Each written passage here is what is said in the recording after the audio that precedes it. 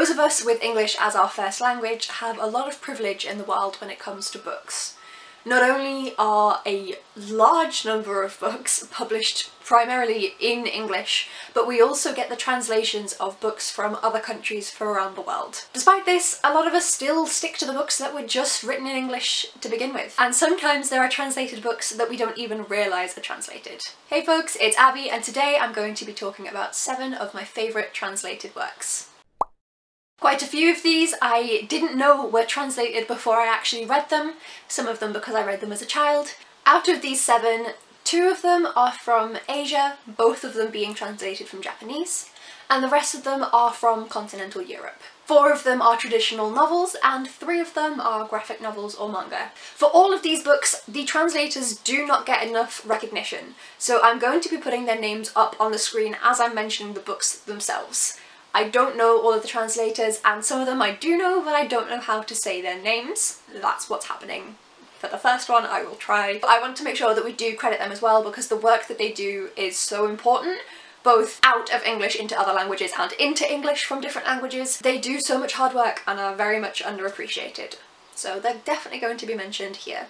And as always in all of my videos, whether I mention it or not, the trigger warnings for each and every book are in the very bottom of the description, so you don't get to see them if you don't want them for spoilers, but they are there if you do need them. For the first book, we're going to be going with Before the Coffee Gets Cold by Toshigawa Kawaguchi, and the translator for this is George Trizalot? Hence the screen title. So this is a book that most of you will probably have heard of already, and I actually have a standalone video review for this book. This is a sci-fi fantasy, very light, where you can, if you sit in a certain seat and drink the coffee, travel back in time within this coffee shop. And we follow some people as they do choose to go on that journey and go back in time, and how this impacts their relationships. It's an absolutely beautiful book, both the first one and Tales from the Cafe, and I'm sure that the third book, which hasn't yet been translated into English, is just as beautiful. I'm waiting on tenterhooks to be able to read it. I won't go too much into depth on this one because of course you can watch my standalone review, but let's just say I really recommend. And Before the Coffee Gets Cold was originally written in Japanese. Next up, for a non-traditional format, I'm going with Persepolis. So this is a graphic novel memoir of a young woman's time growing up in Iran and then moving to France and then returning to Iran. It is very deep. It discusses a lot of political differences as well as the life of living as an immigrant who speaks a different language in a different country. This is really beautiful. I know that Hannah from A Clockwork Reader, who is of the same ethnicity as the author, has said that this really hit home for her and her family. So in terms of from an Own Voices reviewer, it does still have some kudos there as well. I really do recommend this one. With it being a graphic novel, it is quite a quick read as well. In the original language, it was published in 4 different editions. Then when translated to English, it was originally published in 2 separate copies, binding up the first 2 and the 3rd and 4th. And then there's been a Persepolis Complete Edition that's published in English with all 4 books combined. Originally, Persepolis was written in French. Now for a children's classic that I read when I was very young and had no clue was translated. Heidi is a story about a young girl who is living on the mountains with her grandfather until she's taken away by a well-meaning aunt and placed in the city where she thinks that she'll be better off. She's the friend of a disabled young girl, and eventually Heidi runs away. She can't stand being in the city anymore, and this young girl who's her friend follows after her. There is a lot of ableism within this book, so I would like to warn you of that. It's not something that would have been thought about at the time, so it is a product of its time, but it is still there. This book is absolutely gorgeous. It is so beautifully written, the gorgeous prose, I adore it. It always made me feel like I was exploring nature and the countryside as a child. And Heidi was originally written in Swiss. La Casati is a biography all about the title-named woman's life, showing the extraordinary life that she led, and she's someone that I had never heard about until I saw this on NetGalley. I was intrigued by the cover and I decided to pick it up. This was such a surprise read for me to enjoy, and I think I ended up giving it 5 stars when I read it. I absolutely loved it and hadn't heard about her at all. I really do recommend picking this one up if you've never heard of her.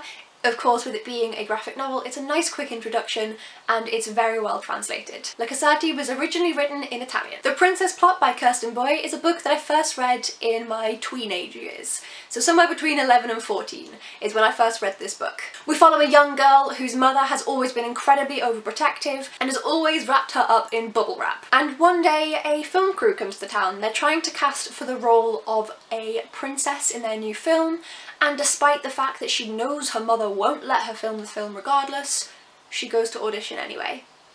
And then the weirdest thing happens is that she's texting her mum about it because the line wasn't good when she tried to ring her, and her mum's fine with it. She's okay with her flying off to this Scandinavian country and to go and film this new movie. And she's not going to say no to this chance when everything has been so wrapped up and so careful for the rest of her life.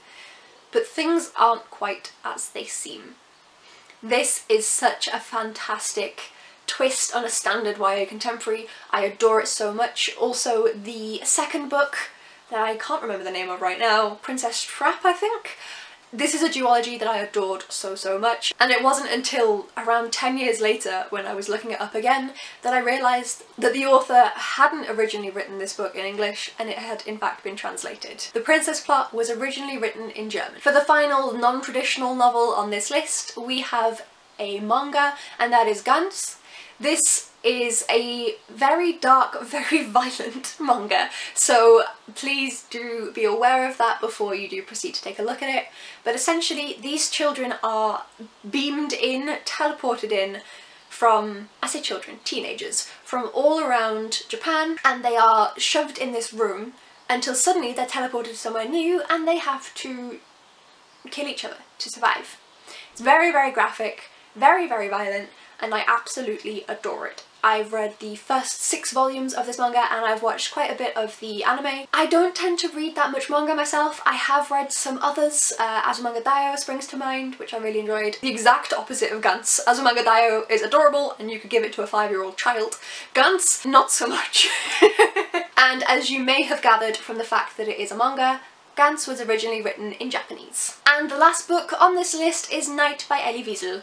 This was gifted to me by Alex from Alex Black Reads, and this is a memoir about Wiesel's time as a Jew in the concentration camps during World War II. This is a very short book, but very hard-hitting, one that is quite difficult to read, but also quite important to read, as I'm sure you all know. I have heard that the following on books in the series are more fictionalised than the autobiographical style of the first book, so I haven't read those, I don't know if I will. But Night itself is a beautiful, harrowing and heartbreaking true story of his time surviving the concentration camps. This book was actually translated by Wiesel's wife, so it has the emotional connection, so you know that the intent behind his words is definitely there in every single word of the translation. And Night was originally written in Yiddish. And those are 7 books in translation that you might not have known were translated and that I definitely recommend you pick up. I'm sure quite a few of you will have read Heidi and Before the Coffee Gets Cold, and also probably quite a few of you, I believe Americans read Night in school, so quite a few of you may have read that there.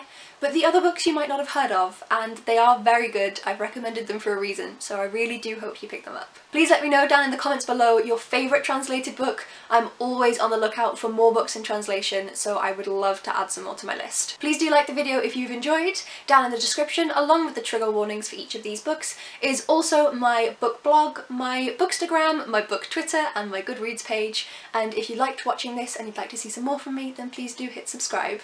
Thank you so much for watching, folks, and I will see you tomorrow. Bye!